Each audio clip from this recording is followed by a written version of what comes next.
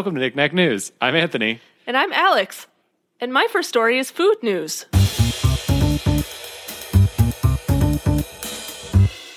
This is from eatingwell.com. The headline is, Truly's Summer Fridays calendar rewards you with a new hard seltzer every weekend. What? Let me explain. I want to know. With the arrival of gorgeous weather and grilling season, it's the perfect time to relax on the weekends. When isn't it a time to relax on the weekends? I don't know. Thanks to Truly Hard Seltzer's new Truly Summer Fridays calendar, you don't have to debate about which drink to make. The Truly Summer Fridays calendar works similarly to a traditional Advent calendar. Instead of counting down to a holiday, this calendar celebrates the start of each new weekend. Each Friday, simply pop open the next number in the sequence, and voila, you'll be rewarded with a Truly Hard Seltzer. It's like one of those, like, It's you know, an those Advent chocolates, calendar, Advent but calendar with things? hard seltzer behind the doors. Yes, Do you have... Wait, is this something you can actually buy? it is. Oh, what? They're selling it. So it's like a case of seltzer, essentially. Basically, it's a case of seltzer with, like, a colorful numbers on top, and you get to pop open one every time you want one. So you could do one for every weekend for the whole summer. Or every hour for a whole day. Yeah, for 16 hours. You could Yeah, do that. There's 16 in it. that makes sense. Yeah. And each one is a different surprise flavor. Ooh, I didn't even know they had that many flavors. Wait, maybe they're not all different, but they're all a surprise I flavor. was like, You don't know what 16 flavors. flavors? Actually, I have no idea how many flavors they have. Yeah. But This they're is just how they're surprise getting rid flavors. of extra stock. Oh, man, I got all mango. Or whatever flavor you don't like. Insert that there. Bonus, it also comes with stickers so you can show off your love of hard seltzer. Whoa. To who? I don't know. To everyone in your life. Okay. Anthony. I mean, yeah. The calendar is available exclusively on givethembeer.com, which apparently is a beer and other alcoholic beverages gifting website. Oh. Because I actually went there. I was like, what is givethembeer.com? And it's Say, like, beer. Seltzer's gifts. not beer, so that's misleading. yeah, But, yeah. it's like gift baskets of alcohol is what that website is. I mean, I'm kind of into this idea. Yeah, I mean, I would order somebody a gift basket of like beer Yeah. or something. But Oh, I meant even the advent calendar. oh, that, I mean, like a seltzer. I just, how they were talking about it was just like, I feel like I would just break this out at like a event or something and not, but I guess now in these times there aren't any events happening. So Yeah, you have to make your own events. right. And maybe that's having one seltzer Each weekend. Here's what it looks like. Oh, that's It's fun. cute. Yeah. Yeah. What if you could just buy it now, save it for December, and then use it as a regular advent calendar? You could 100% do that. That is a genius idea. Start 16 days before Christmas. Well, because you're supposed to be counting down to like something, right? So Right. like Yeah. in this case, what are you? We be counting down to like the end of summer? No, Yeah. That's sad. you should Do count down to something. Something happy, like my birthday. Yeah. Everybody should get this to celebrate my birthday. Let's do that. All right. My first story is space news. The headline is, NASA will pay you to spend 8 months locked in a Mars simulation. Oh, I feel like I listened to a podcast about something like this.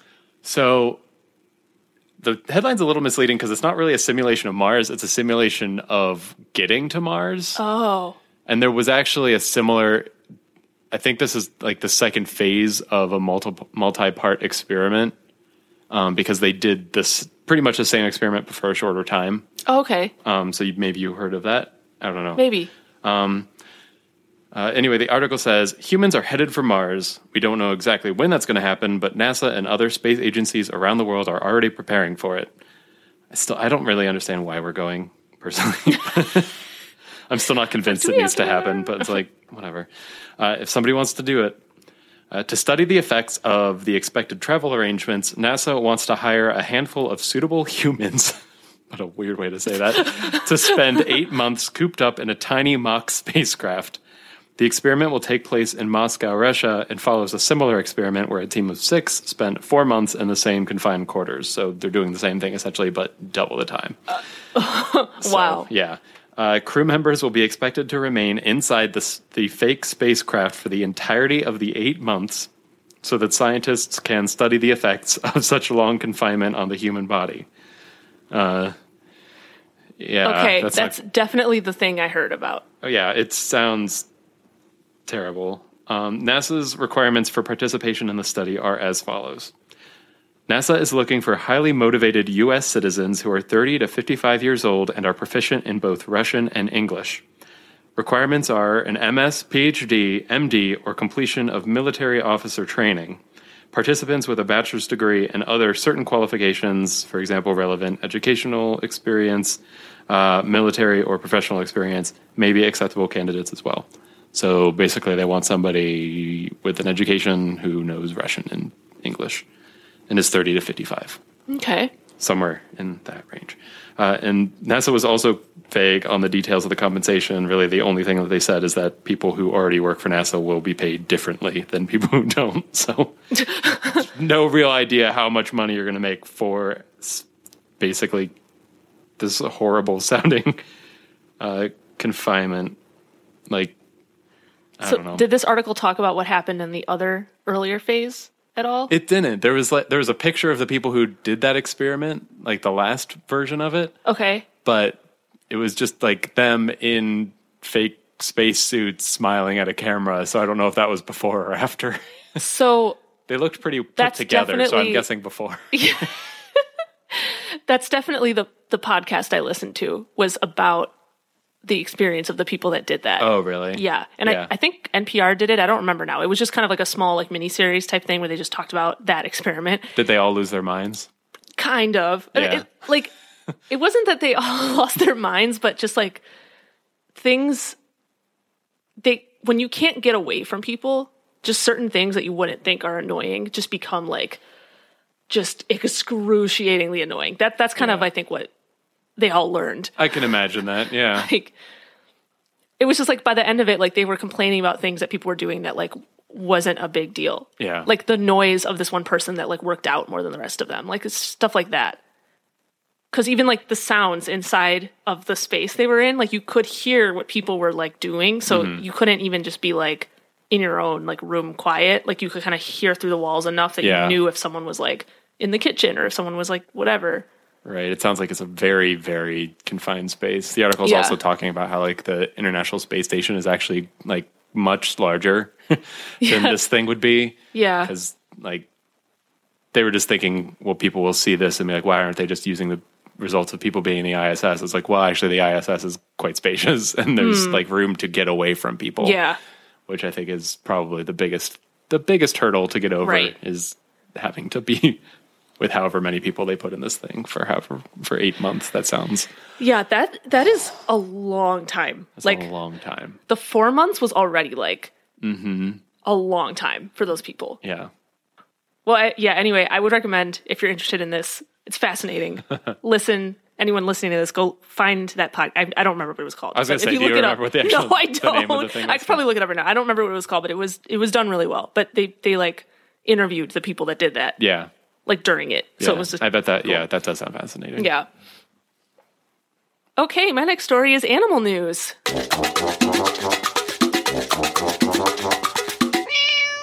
This is from CBS News.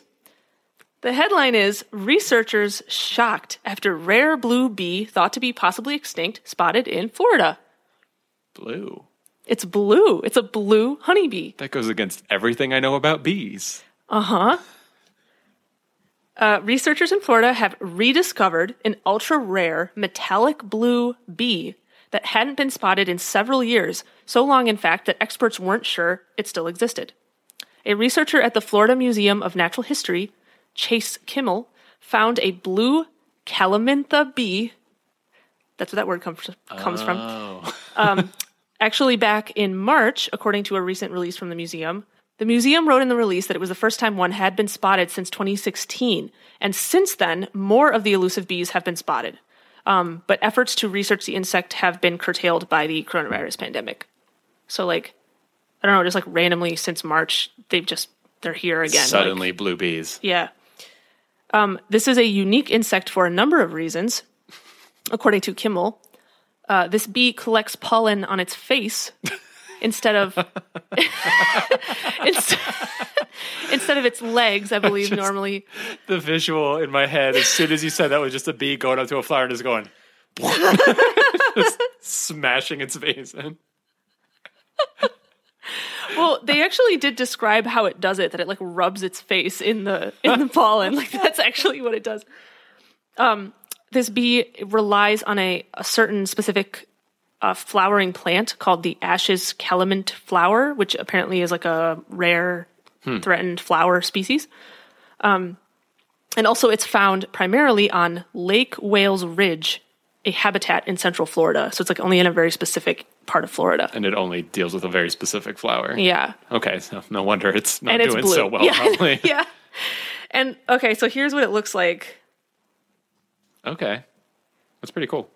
Yeah, so it's like, it's blue, but it's kind of like a metallic-y blue-black. Yeah, so it's kind of like a less fuzzy, bluer bumblebee, like what we have near us. Yeah. Yeah? Yeah, that's pretty accurate. Okay. And the blue tone is a very cool blue that is not common in nature, I don't think. Right, it doesn't, it almost very, looks unnatural. Yeah.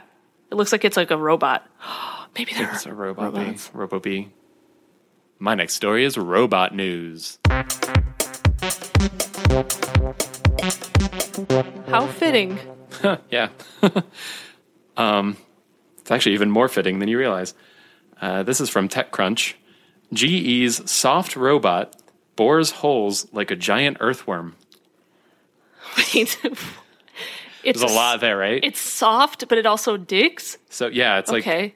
it's a robot styled off of an earthworm. Whoa. So it's soft. I know there was a lot there in that headline. Yeah. There's images of it, so Okay. that'll probably help. Designed by a team at GE Research, a worm-shaped robot nabbed a $2.5 million award from DARPA's so-called Underminer program, which was a program created to foster rapid tunnel digging in military environments, or create robots that foster that, I guess. Or maybe it's just in general to dig fast. I don't know. They went with a robot. The robot's muscles, which obviously not actually muscles, are designed to mimic a hydrostatic skeleton, which is a fluid-filled structure found in invertebrates like earthworms. In the case of a robot, or in case of this robot, its artificial muscles do the hard work of moving it forward with a design that makes it adaptable to different underground environments. The design offers a range of freedom of movement along with the ability to squeeze into tight spaces, like a worm would.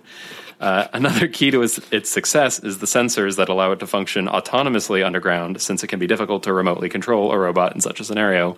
Because, like, think about it, Yeah. not going to be able to wirelessly signal something if it's underground. Too much signal attenuation. Aha. Big words. The project is promising, but far from finished. The end goal is a robot that can dig a 500-meter tunnel and move at 10 centimeters per second underground. Which, because it's in metric, I have no idea how fast that is. Wait, what was it? 10 centimeters per second, so that'd be like half a foot, less than half a foot. 10 centimeters. 10 centimeters would be like 4 inches. Wait, I don't know the inches to centimeters conversion off the top Inches of my is head. like 2.54 That sounds about right. centimeters, I think. It's something like that. Okay. So it's fewer inches than centimeters. Yes. So it would be like... 4, or like 4-ish, right? Oh, yeah, it would be less than 5 because it's Right. more than 2. Yeah. Yes. Yeah, it'd be like 4.5 or inches, something. Yeah, like 4.5 inches per second or something. Head Okay, math. It's okay. so hard. And I'm going to show you a video of it. And in the video, apparently it's sped up 4 times and it's moving really slow still. So I feel like they're a little ways away from that goal. Okay. But Well, even if it goes slow, if it's like automatically digging a tunnel and the person doesn't have to do it, it's still kind of nice. Right. It makes a certain amount of sense. You could like I don't know what you would use it for, maybe like laying some kind of cabling or something without having to get people involved. Yeah. Whoa. So it looks just like a worm. It does look like a worm. Like it moves like one too. I think this part of the video, it's digging like into this box. There's dirt in there, I believe. Did they have to make the box covered in metal? Yeah, like why Like, couldn't we they have can't made it see in the translucent? box. I'm not really sure why they made that choice. I think later. Oh, interesting. Later in the video, it shows like its point of view. So, yeah, Interesting. it's weird. It's But it's like something. it's a robot you've never you've never seen before. Yeah. I've never seen one based on a worm before. They didn't really show the front of it. Like, I don't get, Right, I don't know how it digs, Yeah. but It just shows the movement of it, which, like, that makes sense. Because and maybe so far all they have is the movement. I'm not sure. They didn't. Oh. They really didn't specify like how it's How- able to dig or if it even is. Maybe it just goes in tunnels with a Yeah. camera, I mean, maybe? they said the end goal is that it can dig a tunnel. Okay. So I don't know. Yeah, they'll probably just put some, like, rotating, like, corkscrew drill design thing on it, A what? like just some kind of drill. Oh, I thought you said a grill. I was like, Put some grills on it. So it has a real shiny smile. my next story is technology news.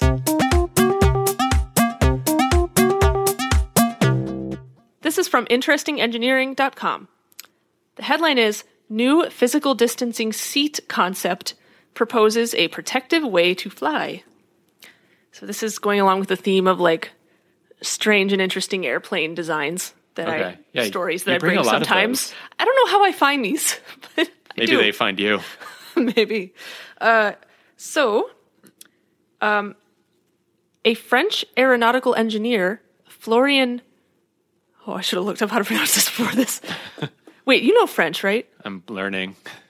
How do you pronounce Barjot? Would it be like Barjot? I don't- Yeah. maybe? Bergeau. Barjot? I don't know. I don't think they Y-ify their J's like some languages do. But I'm going to go with Barjot. It's probably Barjot. wrong, but it's probably close. It's probably fine. Okay. Florian Barjot has come up with a product called Plan Bay, which is a plastic protective contraption that adds a protective panel in the middle seat of economy class rows on airplanes. So, like, it takes up the middle seat, but it, like, puts this, like, barrier around you so that two people sitting next to each other have a thing there. Okay. So it's a way to like retrofit existing planes. Exactly. Okay. Yes. That makes sense. I was gonna say building whole new planes just for this Right. seems a little excessive. That's exactly the point. Like, and it says here, like, the point of his design was that it doesn't require airlines to completely like remodel the interior of their planes or anything. But basically, this is just like a kit that they can retrofit to the seats as necessary, and then they could remove it if they want to. Right. Barjot told CNN the idea of a removable kit makes sense when the need for sanitary measures is temporary and or limited to a geographic area. The idea has not been accepted yet, as Barjot has only recently placed a request for a patent. However, it seems like an ideal design, as even if airlines keep the middle seat empty during these social distancing times, that space doesn't amount to the widely used 1.5 meters apart from people, which I guess is about 6 feet. Right. More units conversion on the fly. So adding a partition would, according to him, help travelers feel and like be safer if they need to social distance from people. Right. Interestingly, the International Air Transport Association released a statement on May 5th about this, or maybe not about this product specifically, but this concept in general, in which it said it didn't support sectioning off middle seats in planes. Rather, it urged travelers to wear face masks because they were worried that if airlines fly with all the middle seats empty, like they won't be able to like recoup the cost of the flight because of all those seats empty. And then I was reading this and I'm just like, okay, can't you just charge a little bit more for the seats or just not worry about it because it's a pandemic? Like, I don't know. Yeah, it's like I don't know. That That seems seems like health come before. yeah, your like I feel like profits. the I just like health of their customers versus are you making money? Like it's down. So also they also stated that current evidence suggests that the risk of transmission on board aircraft is really low. So in their opinion, like wearing masks is already reducing the risk enough, and customers that are flying on planes don't really need to be like as afraid of being closer to others because of the way that the air filtration works and stuff. I've read other stuff about this. So yeah, I've heard that was their I've heard other that argument. So I don't know, just interesting. There's probably going to be a debate now, but here's what it looks like. Yeah, I was curious to see. Yeah. It's just Seems pretty straightforward. it's just a panel in the middle seat. It's a barrier. Yeah. And honestly, like that would make flying so much more comfy if just in general, if this was basically how get a stuff was seat- a designed, seat like and a half. you have your whole like little pod area and it's a seat and a half wide. Yeah, but I kind of wish they were just normally like that. Because it looks like you get a little table too, which would be nice. I know. That's exactly what I was thinking. I was looking at this. I was like, oh, just all planes should have this be how much space you get. Like, you can sit and then you get like a little side table instead of, maybe you also could have a fold down one, but you wouldn't have to use the fold down one. Then you would have like space in front of you and you could like have your drink to the side instead of like in your weird chest area. I don't know. It's just hard to explain. It's just not comfortable. Yeah. I don't love flying. My next story is AI news. This is from PC Gamer. I love this headline. Oh, good. Someone invented the first AI capable of crying. That's a great headline. It's wonderful. A company called Sonantic claims to have invented the world's first AI capable of crying. The AI isn't actually sad. It's engaging in a text-to-speech process that doesn't just read the words you give it, but simulates the emotion of an acting performance. So this is like a virtual voice that also emotes, essentially. Okay. Okay. As opposed to just kind of speaking sort of flatly like a lot of them currently do. This Felix Vaughn, who is the deep learning researcher at Sonantic, says the aim of the company is to really capture this deep emotion using machine learning. And the first thing we focused on was sadness. There's a video included in the story. I'm going to try to like play it for the microphone, see if we can do that. And where it's just like a sample clip where the voices of the characters are completely computer generated. Well, the process involves real human actors who like help build the voices, but like they just provide like, I guess, the phonemes essentially. And like the artificial intelligence like constructs the voices from that. Actors who partner with Sonantic can earn passive income when clients around the world use their synthetic voice within commercially released projects, according to their website, which is kind of a cool like consideration, I guess, because it's like, on one hand, it seems like it could put voice actors out of work, but on the other, like you could still potentially get compensated for participating in something like this. So yeah, I don't know. I guess it would depend on how much money it actually is. Yeah. Users, meanwhile, will be able to import a script, choose from a selection of voice models to perform the dialogue, and swap between different voices with just a few clicks. You'll also be able to direct the AI by adjusting its performance for more or less emotion, projection, pacing, and other tweakable settings. Increase the emotion. Yeah, it's like, just keep increasing it. Like yeah.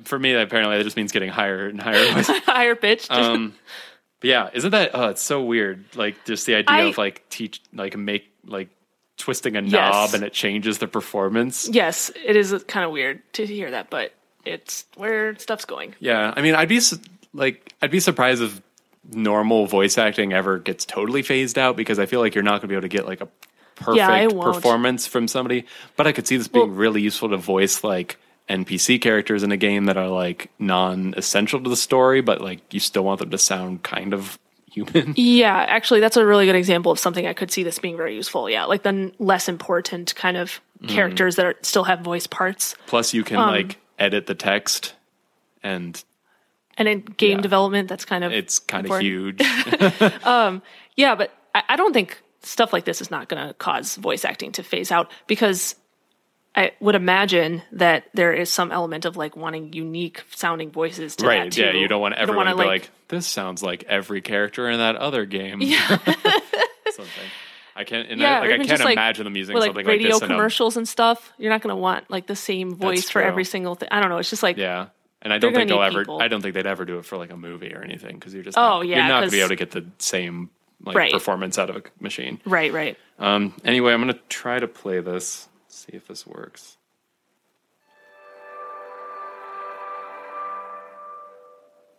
I can still hear voices. Sometimes, if I'm lucky, I hear her. And it's like she's right here with us. Her warmth, her love. I miss her. I just don't understand. What did I do? Faith. There's something you need to know. Don't leave me. Okay, that's It's pretty convincing. Yeah. It's pretty convincing, right? yeah, that's pretty impressive for a fabricated voice. Right. It's just gonna keep getting better and better. I know. It's almost scary. It makes me feel shuddery. Yeah. All right, it's time for breaking news. The part of the show where Anthony and I look up stories that just happened today or were just posted today, and we read them to you on the fly. Blue bees. Ready, set, go!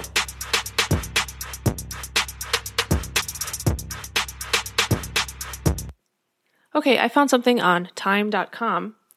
The headline is, Judge approves salvage firm's plan to recover Titanic's telegraph machine from shipwreck. Oh, there's still stuff down there? There's still stuff down there. Thought James Cameron stole it all. Yeah. A federal judge in Virginia has ruled that a salvage firm can retrieve the Marconi wireless telegraph machine that broadcast distress calls from the sinking Titanic ocean liner. I didn't realize that was up to a judge in Virginia. Yeah, that's a good point. And question. I don't know, like whose property the Titanic is and Right. whose jurisdiction that falls under. I don't feel like I don't know. Neptune's? No one's. Poseidon? Yeah. So basically, these people are going to go down and get the radiograph, the telegraph. What is it? Sorry, The radiograph. the telegraph. Because they are afraid it's going to get destroyed if it stays down there. Surprised any longer. Wouldn't it have gotten No, destroyed it's like, already? isn't it already? How like, many years has it been wasn't at it this like point? 1900 when around there? That sounds right. Like it wasn't that year, but it was around there. Yeah. So it's been over 100 years. Yeah.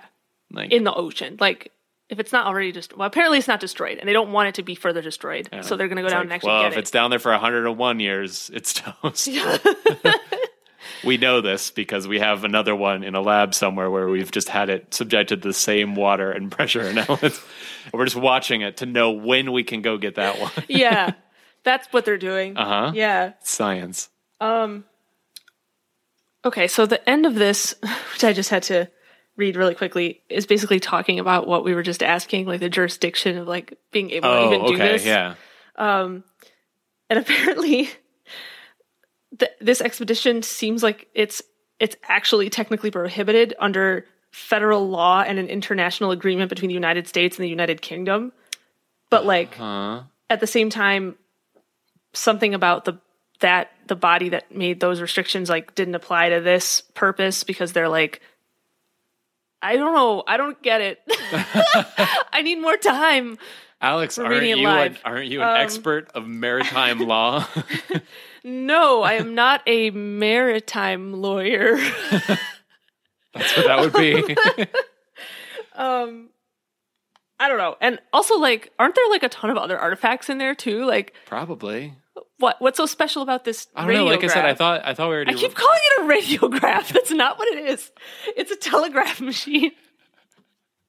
I keep calling it a radiograph. What is a radiograph?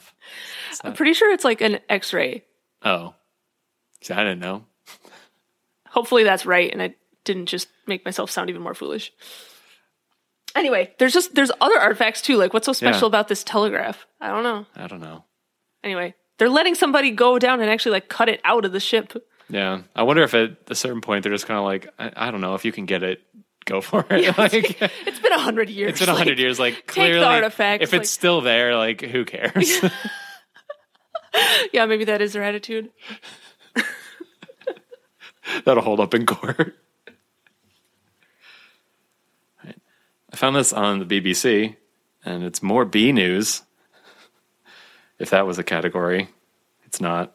The headline is, Bumblebee's clever trick fools plants into flowering. What?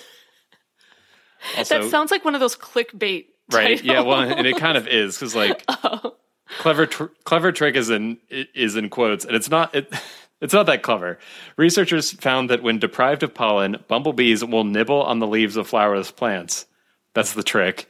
And the damage done seems to fool the plants into flowering somehow, sometimes up to 30 days earlier than they would normally flower. Oh. So like they're able to somehow like nibble on these flower like leaves, and it makes the flowering plant flower. Oh. Weird. So yeah, the bees use their proboscises, which is a great word, I love that word. and mandibles to cut distinctively shaped holes in the leaves, but the creatures didn't eat the material or use it in their nests. So there doesn't seem to be any purpose except for causing this flowering, as far as I can tell. Maybe the plants have evolved to know. Well, that they actually that mentioned that later in the story. Oh. You're ahead of science, Oh. Alex. Ah! You're a super scientist. So when researchers tried to emulate the damage done to the plants by the bumblebees, they weren't able to achieve the same results. They said the bee damaged plants flowered 30 days earlier than undamaged plants and 25 days earlier than the ones damaged by scientists. So the scientists were able to like make them bloom a little bit sooner, but not that much sooner. Okay. It's possible that the bees also have some kind of cue that they are providing to the plant that is specific to the bee, such as secretions that we don't know about, but that's something that the scientists are planning to investigate further. So they might be like spitting something on the flowers, Yeah. and that's the key, not just like cutting them. And the researchers say that when pollen is available, the bees don't damage the plants. So it's like all the more evidence that that's what they're doing, which I think if you're not convinced at this point, I think they provided enough evidence that it is doing something. Yeah. And speaking to what you're saying, the team is keeping an open mind on whether the plants might be the ones in the driving seat. It is vital for plants that depend on pollination to have their flowers on display when the pollinators are buzzing around. So it could be that some plants have evolved a strategy to push out their flowers when they recognize the bee doing the damage to their leaves. So it could be kind of a symbiotic sort of thing where, Yeah. I mean, pollination's already a symbiotic process, but the bees start biting on them and they're like, ow, okay, fine. Okay, I'll feed you. Okay. kind of like a cat waking you up in the morning. Feed you. Ow, stop biting me. Okay, I'll get up and feed you. Oh my gosh. That's fascinating. I'd never heard of that. heard that Yeah. before. Wow. But I love when we learn things about like, bees. yeah, bees in general, but like, you'd think we like know how bees operate by now. You know what I mean? We just like, Right. we know everything. I mean, about we have a bees. pretty But, like, good, because we know they dance and we know they do all the different things. Yeah, and they do all these cool like, things, and now here's another thing there's that's just like yeah. brand new thing that we are still studying. You can It's teach just an awesome. old bee new tricks if you have it in your bonnet. Was that a mix of like 3 different plus you adding in some words? Yes. Okay, great. Well, that's our show. Thanks for listening, everybody. We post episodes every Friday, and as always, the links to this week's stories will be in the episode description. You can subscribe to Knick-Knack News on Apple Podcasts, Google Podcasts, Spotify, or wherever else you get your podcasts from. And you can follow us on Facebook at facebook.com/knickknacknews and on Twitter at knickknacknews. All right, we'll see you next week. Bye.